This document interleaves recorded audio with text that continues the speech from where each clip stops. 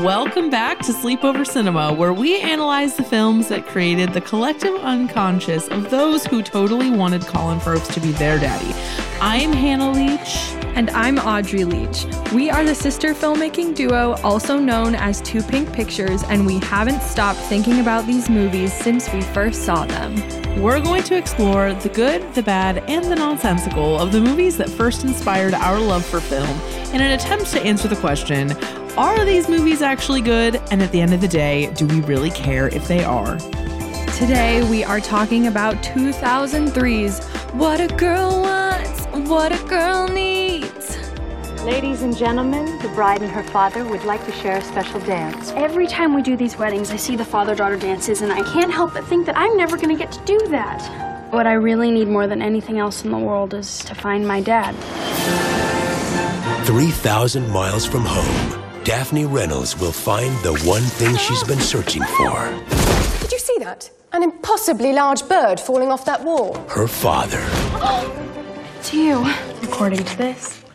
Is that song even a part of it? I don't think it is, but it's not. It's definitely like capitalizing on the song. Yeah, because I just realized that I watched the movie today and I did not hear that song. No. But everybody associates it with that song. There is a audience review involving that fact that we will get to later. But before we get into the facts, Audrey, we're back.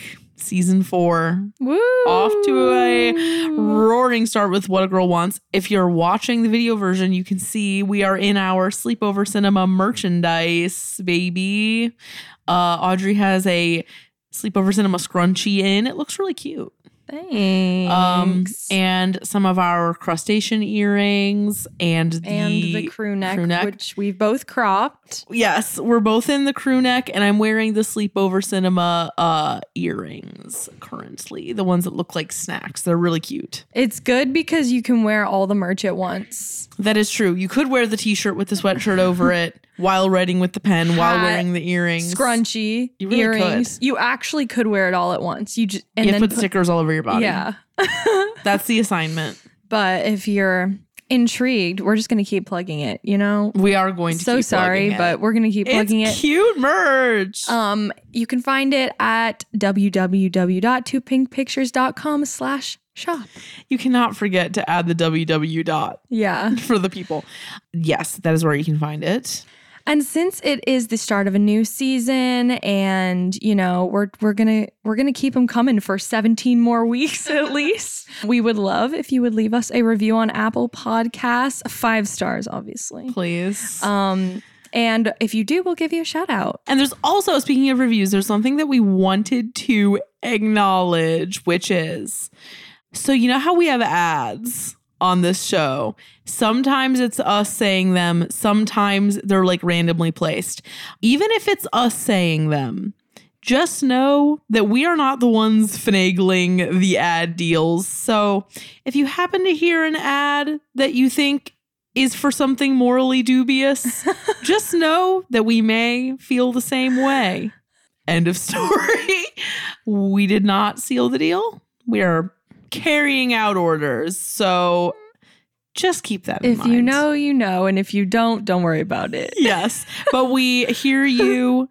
Yes. Okay. So before we get into everything here, we also want to do a new segment this season. We like to keep it fresh, keep it mixed, if you will.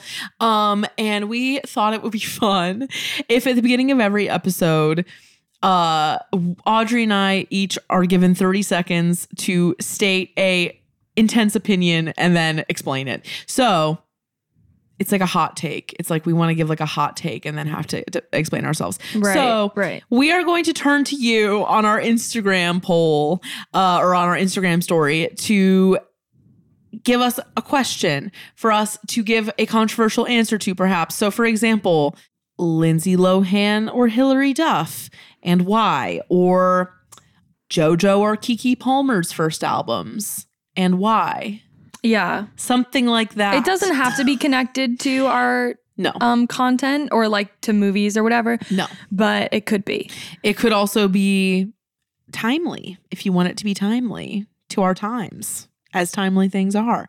So look out for that. Just indulge us in this little game. And if you don't, we'll make up really dumb ones probably. We will. So please. So do us all a favor and please help us out. Okay, are you ready to get into the facts, Audrey? Yes. So, What a Girl Wants was released on April 4th, 2003 in theaters and was directed by Denny Gordon, a woman. Best known for directing Tom Clancy's Jack Ryan, Legion, some episodes of Goliath and Bloodline, ... She's directed a lot of TV, kind of all over the place. But she directed New York Minute, starring Mary-Kate and Ashley Olsen, and not to give anything away, but I would say that it shows. Never a good sign. That she directed that movie. So good old Denny is on the slate here. This movie was produced by a bunch of people, but primarily Denise Denovi, who we've talked about before. She is one of the staples of the movies that we cover, but just a few of the movies she's worked on. Just to name the ones that I thought were most relevant to us. Heather's Little Women, the 2019 one and the 90s one. James and the Giant Peach, The Lucky One, Monte Carlo, Crazy Stupid Love, Ramona and Beezus, both Sisterhoods of the Traveling Pants, New York Minute, Connection Again, A Walk to Remember, Practical Magic, and many, many more. Then we have Bill Gerber, who, did you know he was the Gerber baby? Are you serious? No. Okay, I didn't think so. And he produced the 2018 A Star Is Born, Get Carter, A Very Long Engagement, and Gran Torino. And then last but not least, we have Hunt Lowry, who produced Donnie Darko, Last of the Mohicans, First Night, and Cypher. So the movie was written by this list of people. There's a lot of writers involved, or a lot of IP involved, which I think may explain why this movie is the way that it is. It was written originally by William Douglas Home, who wrote the play that this original movie was based off of. So it was originally this movie called The Reluctant Debutante from 1958. So this is like the source text. And the synopsis of The Reluctant Debutante is: a teenage American girl, while visiting her father, is thrown into London society during the debutante season. So for some reason, they thought that would be good source material. And then flash forward to 2003, William Douglas Home is dead at this point. But Jenny Bix and Elizabeth Chandler wrote the screenplay. Jenny Bix is the writer of The Greatest Showman, also wrote On Rio 2, and was the executive producer of, or one of the executive producers of, Sex and the City and Divorce. And she also was the executive producer of the show Men in Trees, which I don't know what that is, but there was a lot of it. And then Elizabeth Chandler wrote the screenplay for the 1995 Little Princess adaptation, Someone Like You, Eloise at Christmas Time, which is some foreshadowing, obviously What a Girl Wants, and both Sisterhoods of the Traveling Pants. So some big both contributions. Denise and Elizabeth are involved with Eloise at Christmas Time. Well, yeah, they know how to do. Well, okay, I remember Eloise at Christmas Time very fondly. I don't know whether it's good or not, but in my mind, it's positive contribution. So here's the IMDb plot synopsis. An American teenager learns that her father is a wealthy British politician running for office. Although she is eager to find him, she realizes it could cause a scandal and cost him the election. Doesn't that seem kind of inaccurate to you? Yeah, because truly the movie doesn't care about his politics that much. No. It's important in the beginning and then not. Yes, I totally agree. And also, that's not actually the order in which things happen. No. But there is a better one from Rotten Tomatoes. So if you want to read that one, here it is. You'll see. On a whim, American teenager Daphne boards a plane to England to find the father she never met. Upon arriving there, she makes a startling discovery. The man she's looking for is Lord Henry Dashwood, a member of the British upper class who is running for political office. Lord Henry didn't know Daphne existed, but he welcomes her into his life. However, she isn't so sure, and his family and his current betrothed look on her disapprovingly. Current betrothed. So that one's kind of better. Sort of, yeah. Sort of.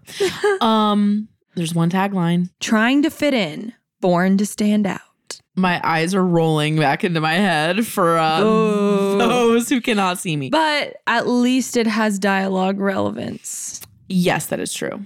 I'll give it that.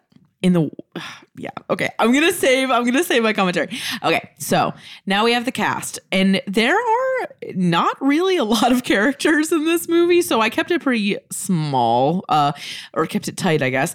Obviously, we have Amanda Bynes in the starring role as Daphne Reynolds. You already know Amanda Bynes, but I gotta tell you, she was in Easy A, Sydney White, Hairspray, What I Like About You, She's the Man, All That, The Amanda Show. Very much a Nickelodeon star from the late 90s and early 2000s. Next up, we have Colin Firth as Henry Dashwood, best known for his roles in A Single Man, The King's Speech, Bridget Jones' Diary, Mamma Mia, and then this is me just cherry picking shit that I thought was relevant. Nanny McPhee, Love Actually, and Shakespeare in Love. I'm pretty sure my first exposure to him was in Nanny McPhee. Mm-hmm. Which we should also add to the list because I'm sure that movie is extremely weird. And then we have Kelly Preston as Libby Reynolds. And when I was watching this movie, I was like, why does this bitch seem so familiar? And then I looked at all of her credits, and the only thing that I recognized was that she was the mom in the Mike Myers Cat in the Hat. Which I don't think I've even seen. We should probably cover it. I don't want to watch that. It's too scary looking. It's definitely creepy as fuck. But still. Yeah, no, it's not happening. Okay. Not for me. Okay, that's respectable. And then last but not least, okay, for some reason he wasn't actually listed on the page for this movie, so I had to like hunt this shit down. But Oliver James stars as Ian Wallace, who is the love interest of Amanda Bynes. I'm pretty sure is also the love interest of Hilary Duff in Raise Your Voice, and those are the only movies he's ever been in. So I don't know what hookup I'm sure it's related. It's got to be related. But yeah, this was his on-screen debut. And that's it. So budget, $25 million. Solid. Box office opening weekend, 11,434,964. That's not great, but it's all right. Less than half though. Yeah.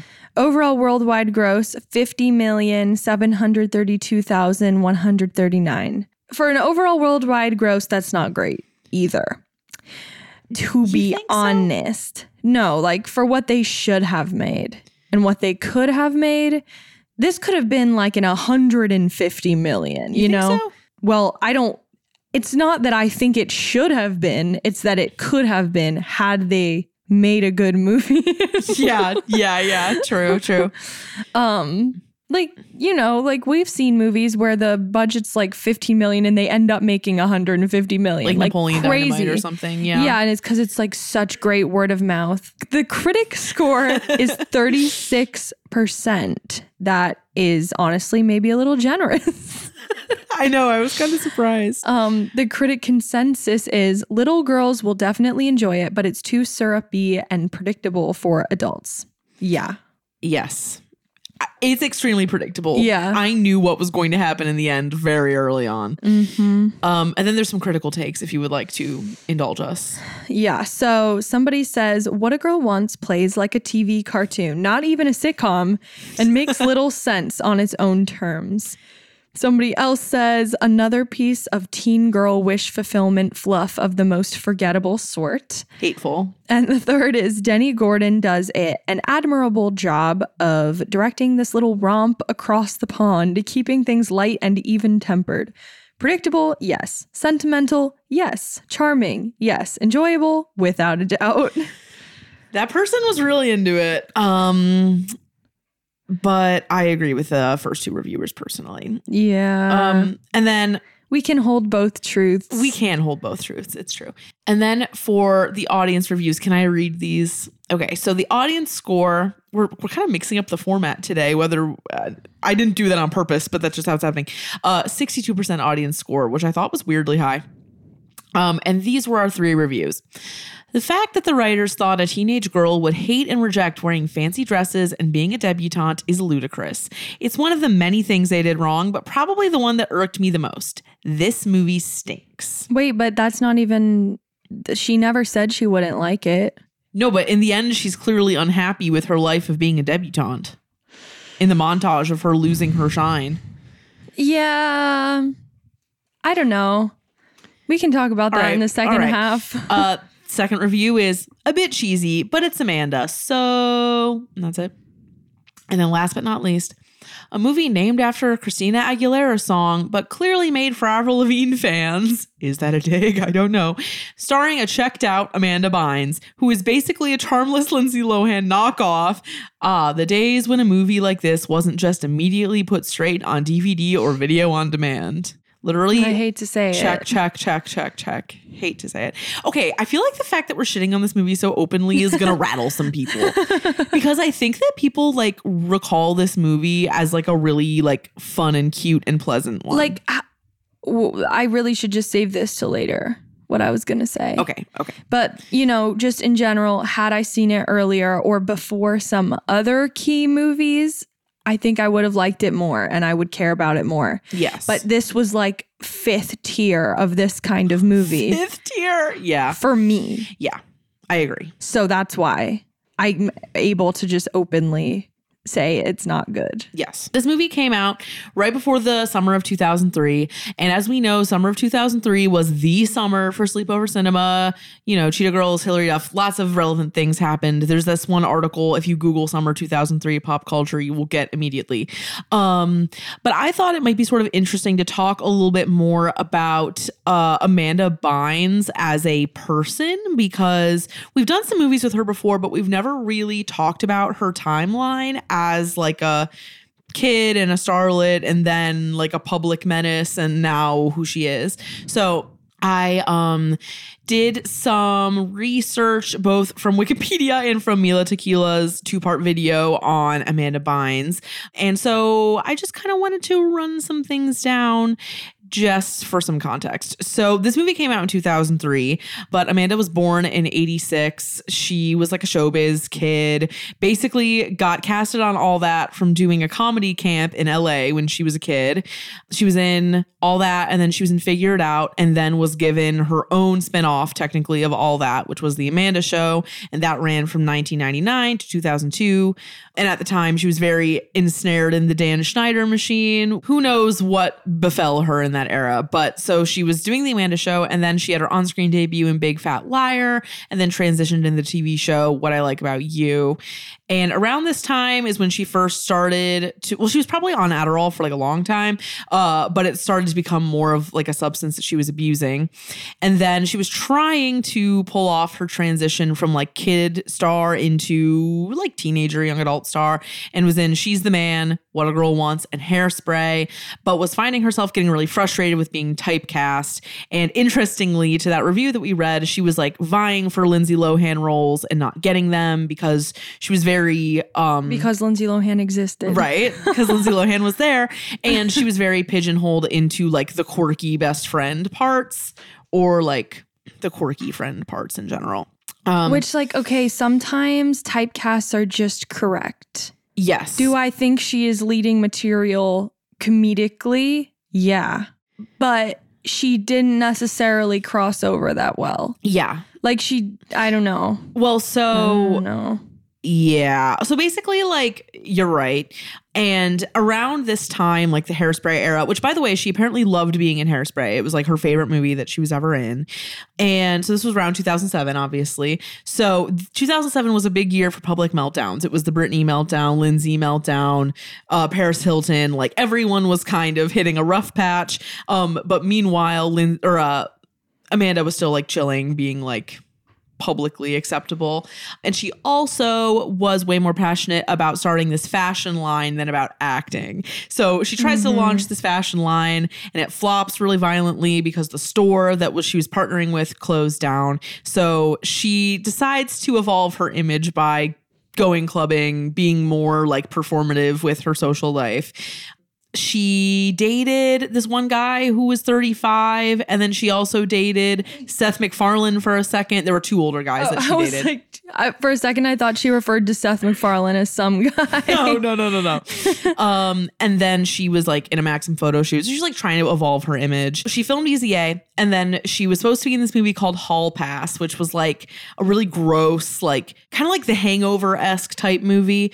She was supposed to be like the slutty babysitter in this movie, but she ended up dropping out because her substance abuse was coming to a head. And then when she saw herself in Easy A, she hated what she looked like so much that she quit acting. And then basically everything fully fell apart after that. You know, the iconic but really sad tweets that she would do, just like fully unhinged, out of rehab, in rehab, attacking paparazzi or being framed as having attacked paparazzi. And in 2018, she did a cover story with Paper Magazine where she was enrolled at the Fashion Institute of Design and Merchandising.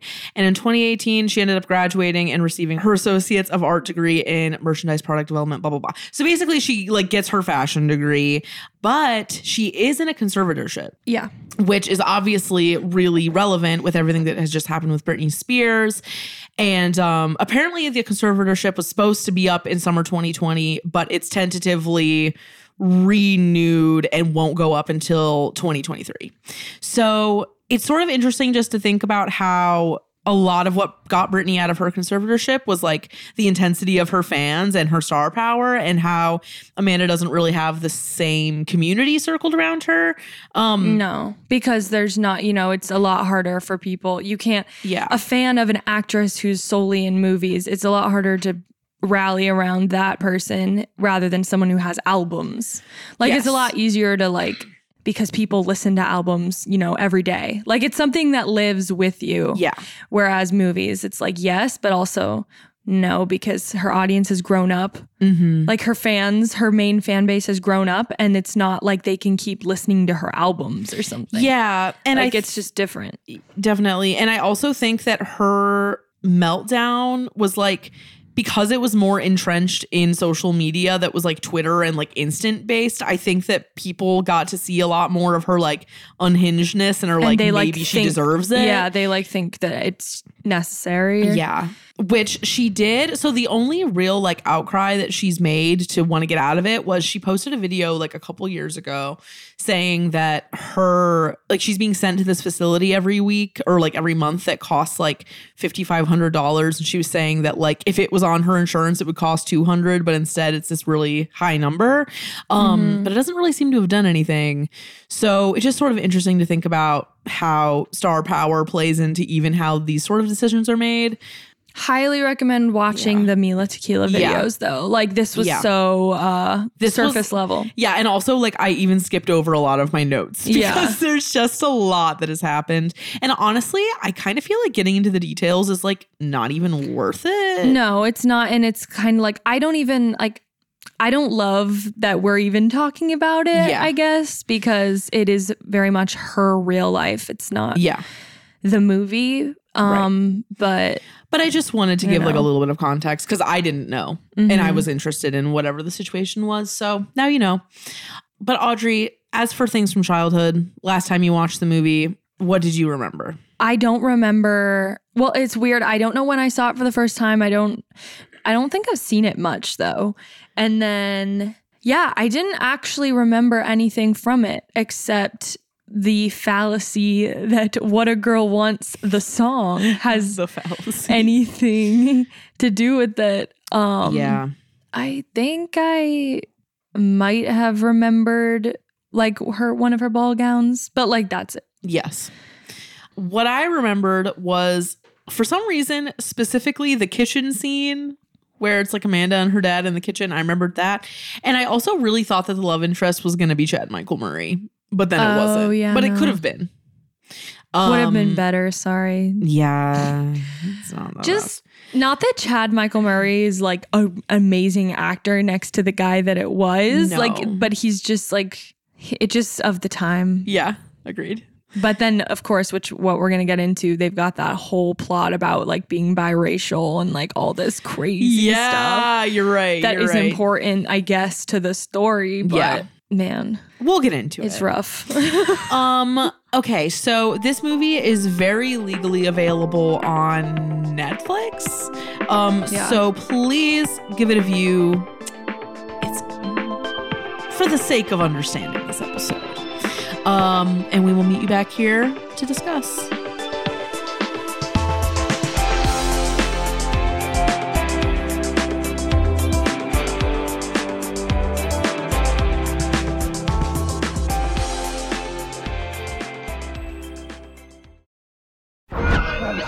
You've watched them in unforgettable adventures, love affairs, and tragedies. Now it's time to hear their own remarkable stories. From the makers of Death of a Rock Star and Death of a Sports Star, this is Death of a Film Star. And action. Starring Heath Ledger, Marilyn Monroe, Chadwick Boseman, Robin Williams, Carrie Fisher, and Bruce Lee. Search for Death of a Film Star in your podcast app. You've seen them tell stories. Now it's time to tell theirs.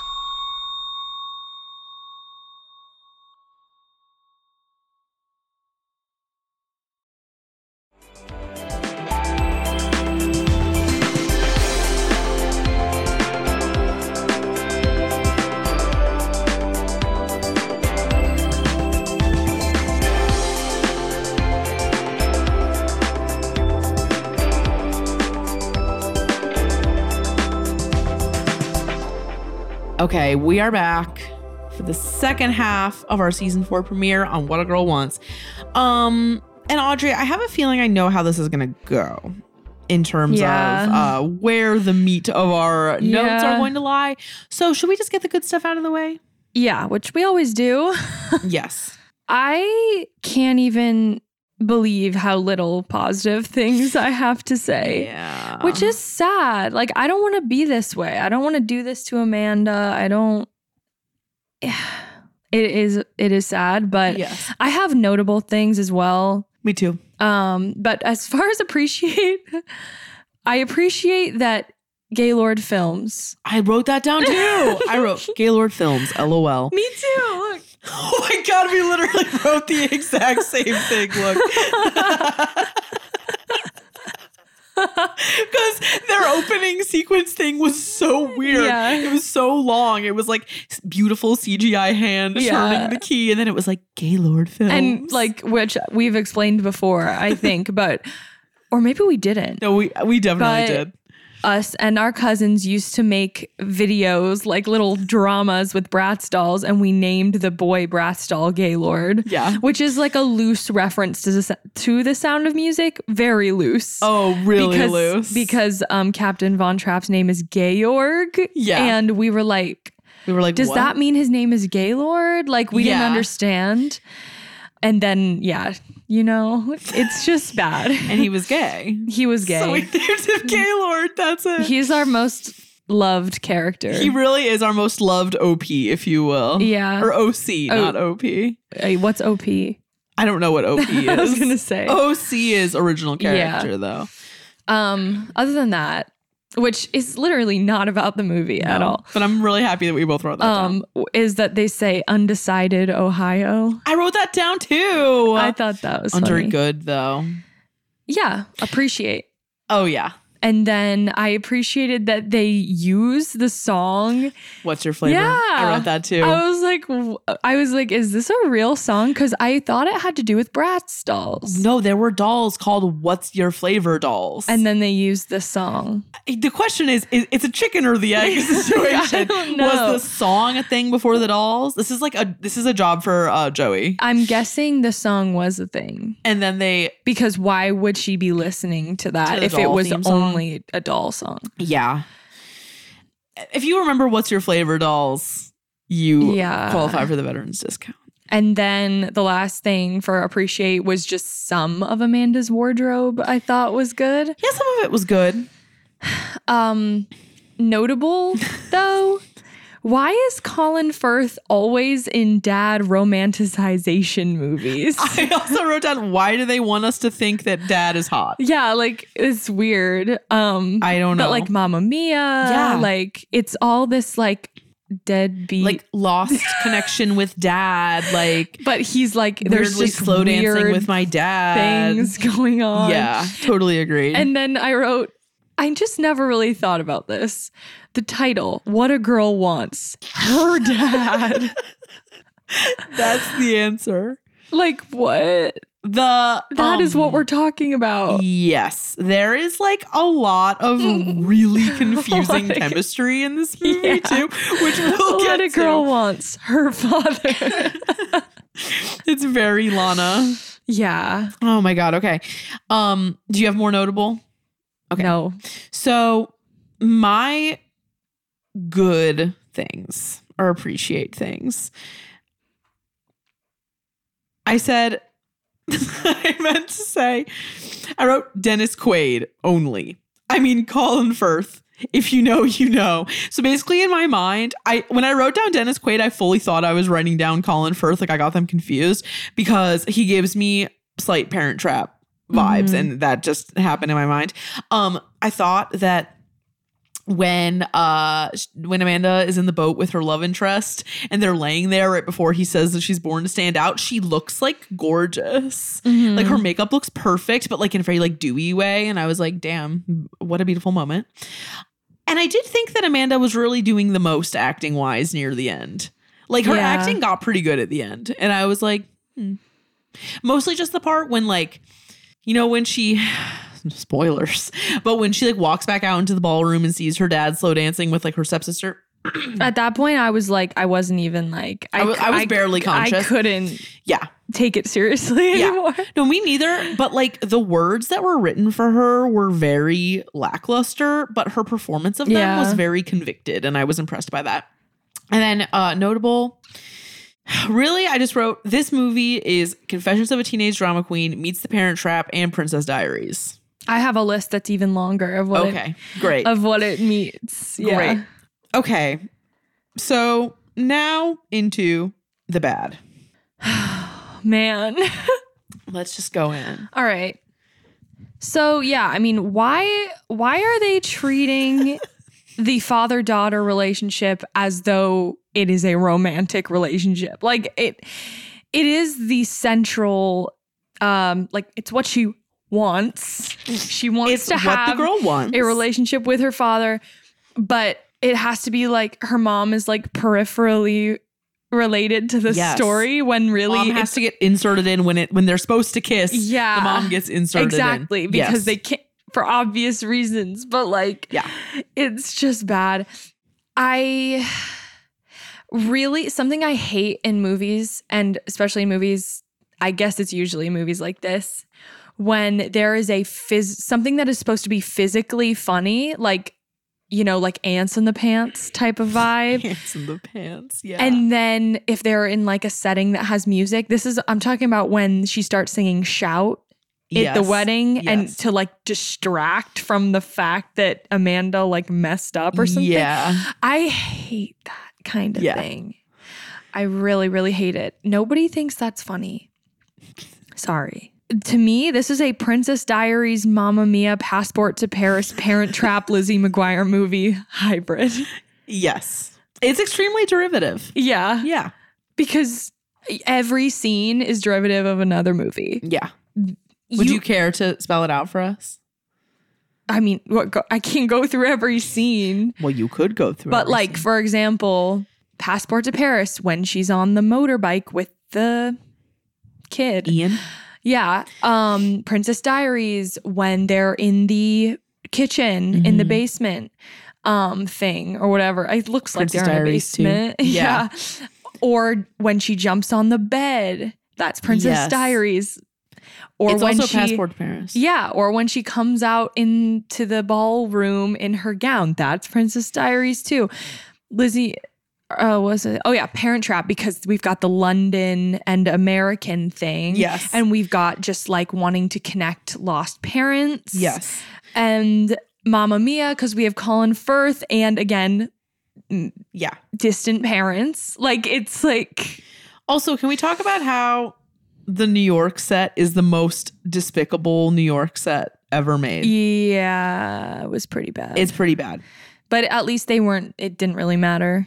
It's like TV movie bad. Yeah. It reminded me of Annie.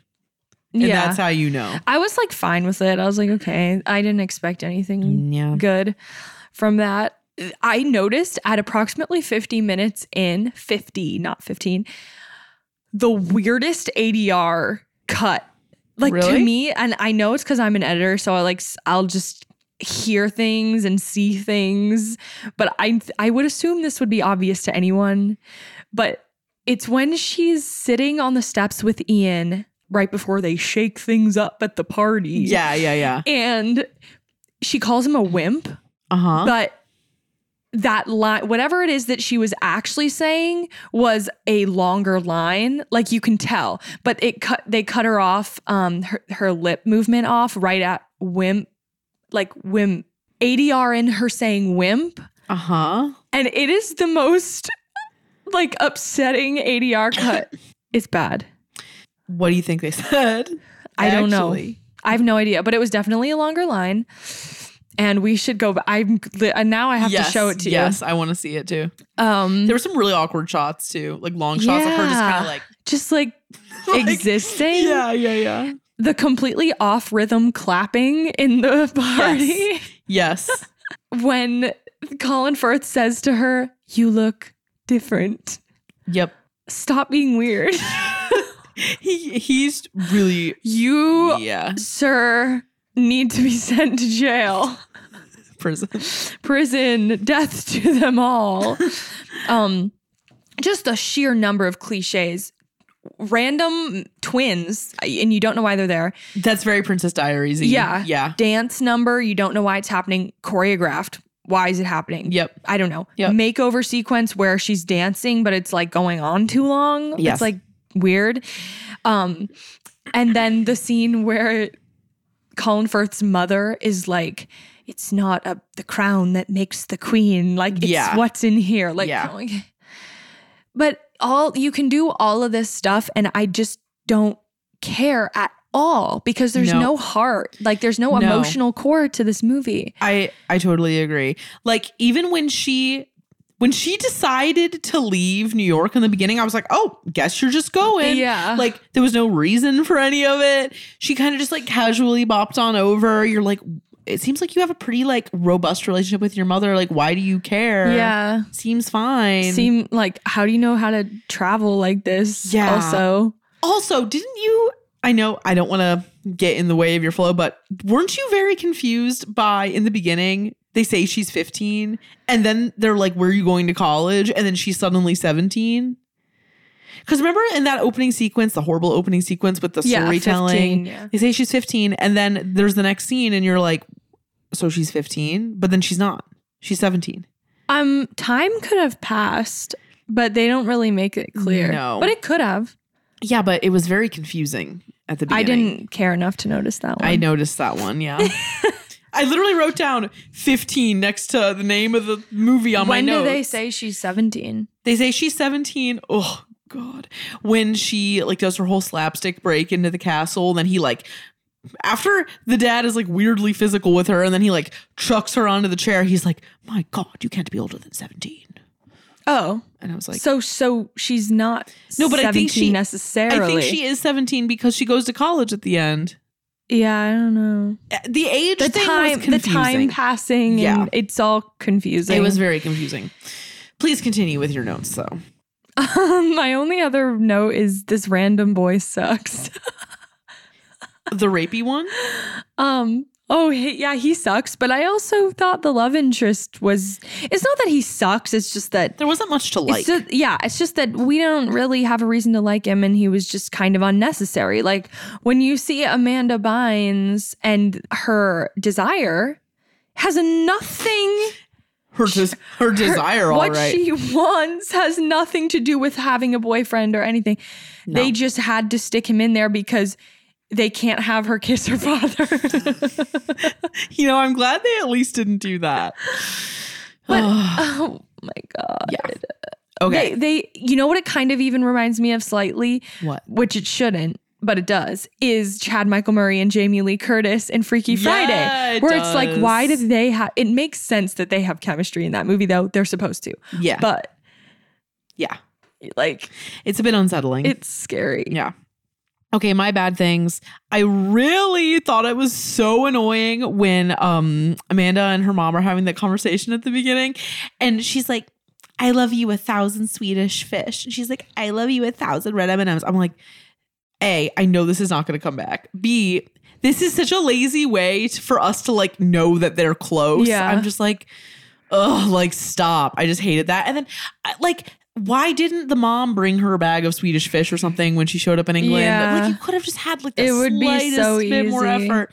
Ugh, that just annoyed me Do you have notes about the betrothed and the daughter? a little bit. Yeah. Because I just realized I didn't write anything about that, but that's because it's almost like it's too dumb to even comment on. Like, Yes. a mean girl for mean girl's sake. And like, you know, Yeah. that monologue that you sent me earlier Oh, where yeah, yeah, she's yeah. trying, where Amanda's She's character like tells her You're a off. designer. I'm vintage. Like, I'm in a 5-floor walk up. Like, what the hell is going on? Yeah. And she's like, you're not going to be my daddy's little girl. Like, ew. Stop What? it. I know that it is true that kids will be competitive over parents. Yeah, but But like, they're a little too old. They're a little old for that. Like, this should have been settled. Yeah. I guess she did just meet him. Still though, it's unsettling. I really hated, okay, so well, first of all, like the third thing I wrote down was he's gonna lose the election but be fine about it, or like he's gonna not pursue the election and it's not gonna matter because it's so obvious that's what's gonna happen. I really did not like the scene where like the bathtub hose was possessed for no reason and was like flopping around for like I dissociated during that. like so long. I was like, this is so stupid. Genuinely. I really and also, which leads me to, I hated how she was klutzy for no reason. But they always do that to her. I know. They always do that to Amanda Bynes. It's just kind of exhausting. Yeah. I thought that all of the stupid like British jokes that were like sounded like they were written by like an 8th grade history teacher were exhausting. Like dump tea in my harbor anytime. Just don't do or this. like when she first gets there and she's in like the hostel and somebody comes out of the bathroom and goes like, the loo's free. And then she's like, who's Lou? Shut up. Truly. You know what we're they mean. talking about. Like, It's just do not you not it. have basic context clues? No. I had some logical issues with Ian, the love interest, just randomly being the entertainment at various government events. I'm like, this dude's got like top clearance. Like, yeah, how can he be so downtrodden socially and yet he keeps showing up at like the Queen's party. yeah, like, how are you here? And no one ever questions it. It's just like, all right. And that's not all though. He's got all the other odd jobs too. He just is in every scene because he just happens to work everywhere. And like tonally, it doesn't fit. If it was like a hijinksy like comedy, you would be like, okay, like I get that this is supposed to be stupid, but in this one, it's like no, he really does all this like stuff. this is just how it's worked. Yeah. It's kind of concerning, honestly, kind of some stalkery shit. I really did not appreciate all of like the cool girl shit. Like I feel like that review we read earlier that was like named after a Christina Aguilera song but made for Avril Lavigne fans. Yeah. I was like, why is that so painfully accurate? Like wanting to be like a cool old girl. They make Amanda Bynes be like that though. They make her be like a pick-me kind of. Oh, totally. And it leads to the movie, as I wrote, being impossibly bad and unengaging. Like, you don't care about her. She also doesn't really seem to be trying very hard. Ooh, Amanda? Yeah. I think that she was at the beginning of her slippery slope by then. Probably. And it's just, I can understand like having been forced to be extremely goofy for so long. Yeah. You could have like whiplash going into a role like that. Yeah. Like, and I get that. And I think she did a good job like considering her background. Yeah, I think that's true. But her dialogue is so vague. It doesn't reveal her character. No. Like, she wants one thing and she says all of the direct sentences that lead her to get that Yes, thing. it's just all very literal. Yeah. And actually, I just was reminded of one of the cool girl things that really annoyed me was when she had that conversation with her dad about like music. Yeah, like James Brown or something. It reminded me of like Lola Step and like Stu Wolf. Mm-hmm. Like it reminded me of that dynamic, which is just like, yeah. But at least, you know, with that, like the lesson is learned. yeah. Like, Yeah. she gets it by the end of it, like why, like he's actually just a human and like, you know, like Yes. the idol worship thing. Yes. When you idol worship your father. Literally SMH. And I just have a couple last things. I really hate it when girlfriends that have basically done nothing wrong get ditched for like the ex-wife or like the old flame, and like the guy doesn't have to like acknowledge that he's fucking her over. Like, No, it's just like I'm literally walking away with yeah, like I'm ditching your ass. Yeah. No remorse right now. and that's what, you know, the audience wants them to Yeah. do. Like It's like the whole Idina Menzel I and was just saying the Shannon same thing. It's like give someone like a snatched brunette stepmom and like it's over. It's over. Like, she's gonna get fuck her. humiliated. She's gonna get humiliated. Yep. And you can, they're like the little advisor guy who's the betrothed's father, where Yes. he's like, "Don't worry, we'll get rid of her." Blah Yeah. blah blah. It's like we didn't even need that character. No. But I guess that explains the whole thing of why they both thought the old flame and Colin Firth, they both thought that Yeah. they wanted the other one to leave.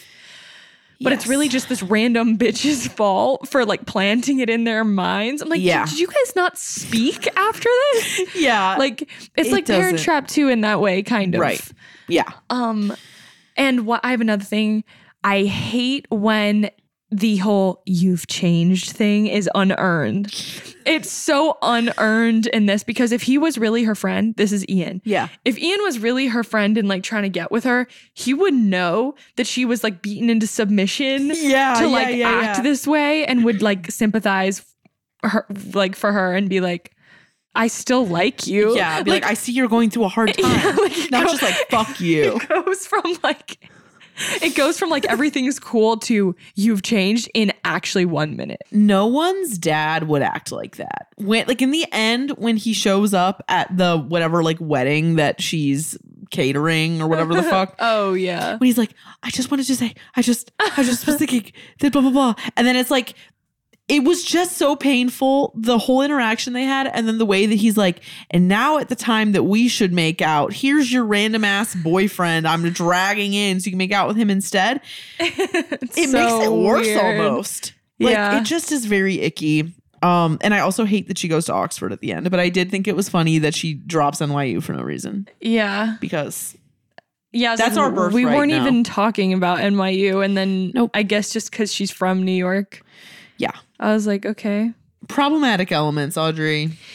I'm going to let you lead Yeah. the charge on this one. Well, this was more so in the beginning than it was later in the movie. I felt like there was just a lot of appropriation going on Yes. of like every country. Yes. Like, I was like, this is just a lot. Yeah. Because you know the Chinatown set was so fake that like I was like scared that was it going to get way got worse. scary. Yeah. It definitely got scary, but Yeah. it recovered because it just was focusing on like England after that. I was like, Right. okay, whatever.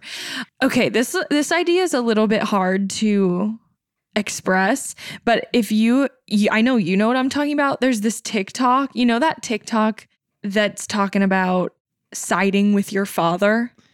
Yes. That Yes. whole thing. Yes. How do you even explain that TikTok? The point is, if the meaning of that TikTok could be translated to a movie, it would be this movie. Yeah. Like- and the TikTok basically is saying that like when a daughter gets older, she and the dad will like co-conspire against the mother and like make fun of her for like making mistakes or forgetting things or whatever, and that it won't save the daughter from ultimately becoming just like her mother. Yeah. Um, Like suffering yeah. the same fate kind of vibe. Yeah. And even though that doesn't happen directly with Amanda Bynes' mom in this movie, it happens with the like stepmom figure. And just like the complete lack of respect or even notice. Like, Yes. like the whole thing of him just picking the old girlfriend and being like, even if this woman does have nefarious motives. Yeah. She's still a person. She's still like, I don't know. Like, Yeah. she's not evil. It's so easy for us to demonize that woman. yeah, right. Like, and it just bothers me. Amanda Bynes' character is just like, fuck everyone. That's not my dad. Right. Literally. I wish I was with my father. That's what this movie should just be called. And then the other thing is just the comments about Ian's character. He is kind of talking about like the racism that he had experienced because like his family did raise him in a really like upscale rich, like he went to all the camps or whatever. And then people were being racist towards him, like calling him a half breed. That's what he says in the movie. There's that preppy guy who we literally haven't even touched on. The Predator guy. Yeah. Who ends up with the mean girl. Literally, they're like, have daughter? fun, stepdaughter with the Predator. Yeah. I'm like, whole oh, thing so was your wild. the punishment for her, the stepdaughter being like mean is to like live a life with a predator. Like Getting her butt squeezed. I am so confused. It was upsetting. It's okay. This movie was really bad. Yeah. and it wasn't even fun bad. Like, She's the Man, fun bad. Passport to Paris. Fun bad. Even New York Minute was fun bad. Yeah. This was kind like- of. I don't know. That's like at least it was outrageous. Yeah. It was like a trash fire, but like entertaining at the very To least. me, the line is like teetering like Material Girls. Bad. Yes. New York Minute, fun bad. Yes. But they're very close. They're really, really close. Yeah. This was boring and bad. Yeah. Too long, also. Yeah, I get why it didn't pop off like they probably wanted it to. They built the formula and they said, oh, this is a surefire, like cannot fail. Yeah. And it didn't technically fail because they knew it couldn't. It's not Yeah. possible. It was like fail-proof. But It did there's not- no heart here. No. What did we learn? You can screw everyone over to go have a crush on your dad. Like, Literally, I'm confused. This is Having a Crush on Your Dad, the movie. Yeah. So uncomfortable. And no, and it's just it's not good for society. no, it's not good for society. It's not good for little girls. It's not good for children. Like, it's not even good for let me look at this Amanda Bynes performance. Yeah, and it's not even good for let me roast the shit out of this because it's just bad. It's just a solid Yeah. But I was very surprised. I really thought it was going to be better than it was. I kind of knew. You knew? Yeah, I kind of knew. I also think that this movie really capitalized on the post-Princess Diana industrial complex. Which rages on. Yes, we're having another to wave this of. day. Yeah. Can we please just let her rest, please? Not when there's money to be made. The whole like musical thing is so crazy. Oh, yeah. I forgot about that. It's so tacky. Just the fact that it exists. Yeah, and also like what it is. Like, I've seen snippets of it. What is it? I don't really know. I just know it exists. That's basically it. Okay, watch the YouTube video about it on the YouTube channel called Wait in the Wings. Okay. So that they explain it really well. Okay. I'm down. Yeah. Maybe we'll link that or something. I feel like that would be good for everyone to watch. Yeah. Okay, so this movie was not good. Too derivative Too derivative. of every other movie. Hopefully this didn't hurt you too much. But if you haven't watched it for a while, you should rewatch it because you will be shocked Yeah. at how bad it is. Even if I had deep-rooted nostalgia for it, I don't think I would say it was It wouldn't good. survive this viewing. No. It would get the chop on this viewing. Get the chop. Yeah, this movie definitely gets the chop. If we had like a sleepover cinema bracket, ooh, that would be fun. This one would not make it very far. Yeah. The hard thing with brackets, though, is like, how do you decide what is against what? Like that, it's so arbitrary, you know? It would still be kind of fun, though. We could just literally make a template and then post a list and then say, make your own bracket and then make your own winner. Welcome back to Sleepover Cinema. Thank you guys for joining us this week. Let us know what hot take you want us to give. Maybe we'll come up with a more clever name for the segment. We literally thought of it like 5 seconds before we started. But we just want to give you something new. It could be like verses. It could like always be verses. One or the other. We'll come up with something. And please send us pictures if you ordered merch. Yes, please. And again, you can get that at our website, twopinkpictures.com/shop. I will ship it from this very room that I am sitting in right now. So, yeah. Thanks for listening. See ya. See ya.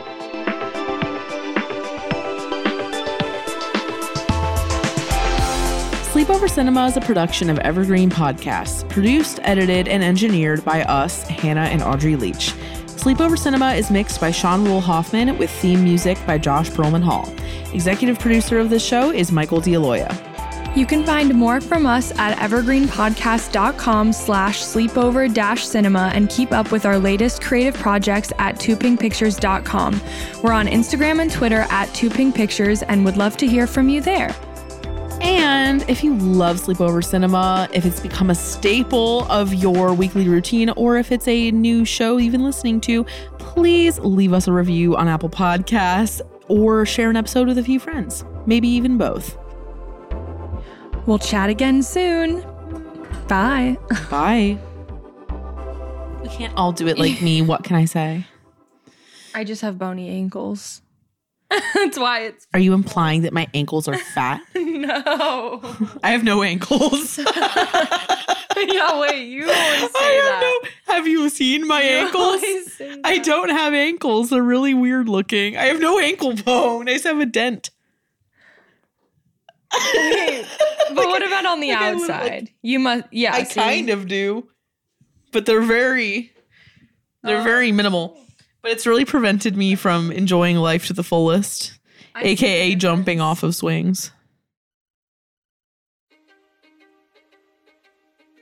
History is complicated. The story of human progress is long, messy, and riddled with controversies big and small. On Conflicted, we dive headfirst into history's most infamous events and contentious figures. We try and untangle the good from the bad, the fact from the fiction, and the monsters from the misunderstood.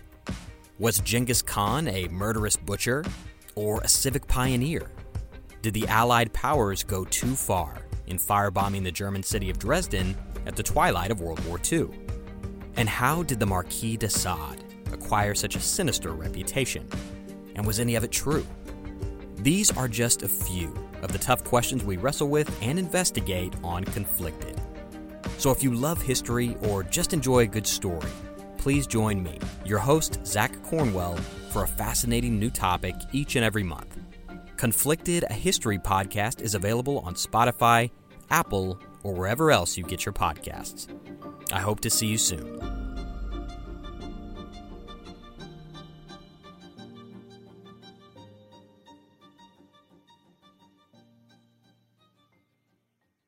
This podcast was produced with the support of the Ohio Motion Picture Tax Credit and in partnership with the Ohio Development Services Agency.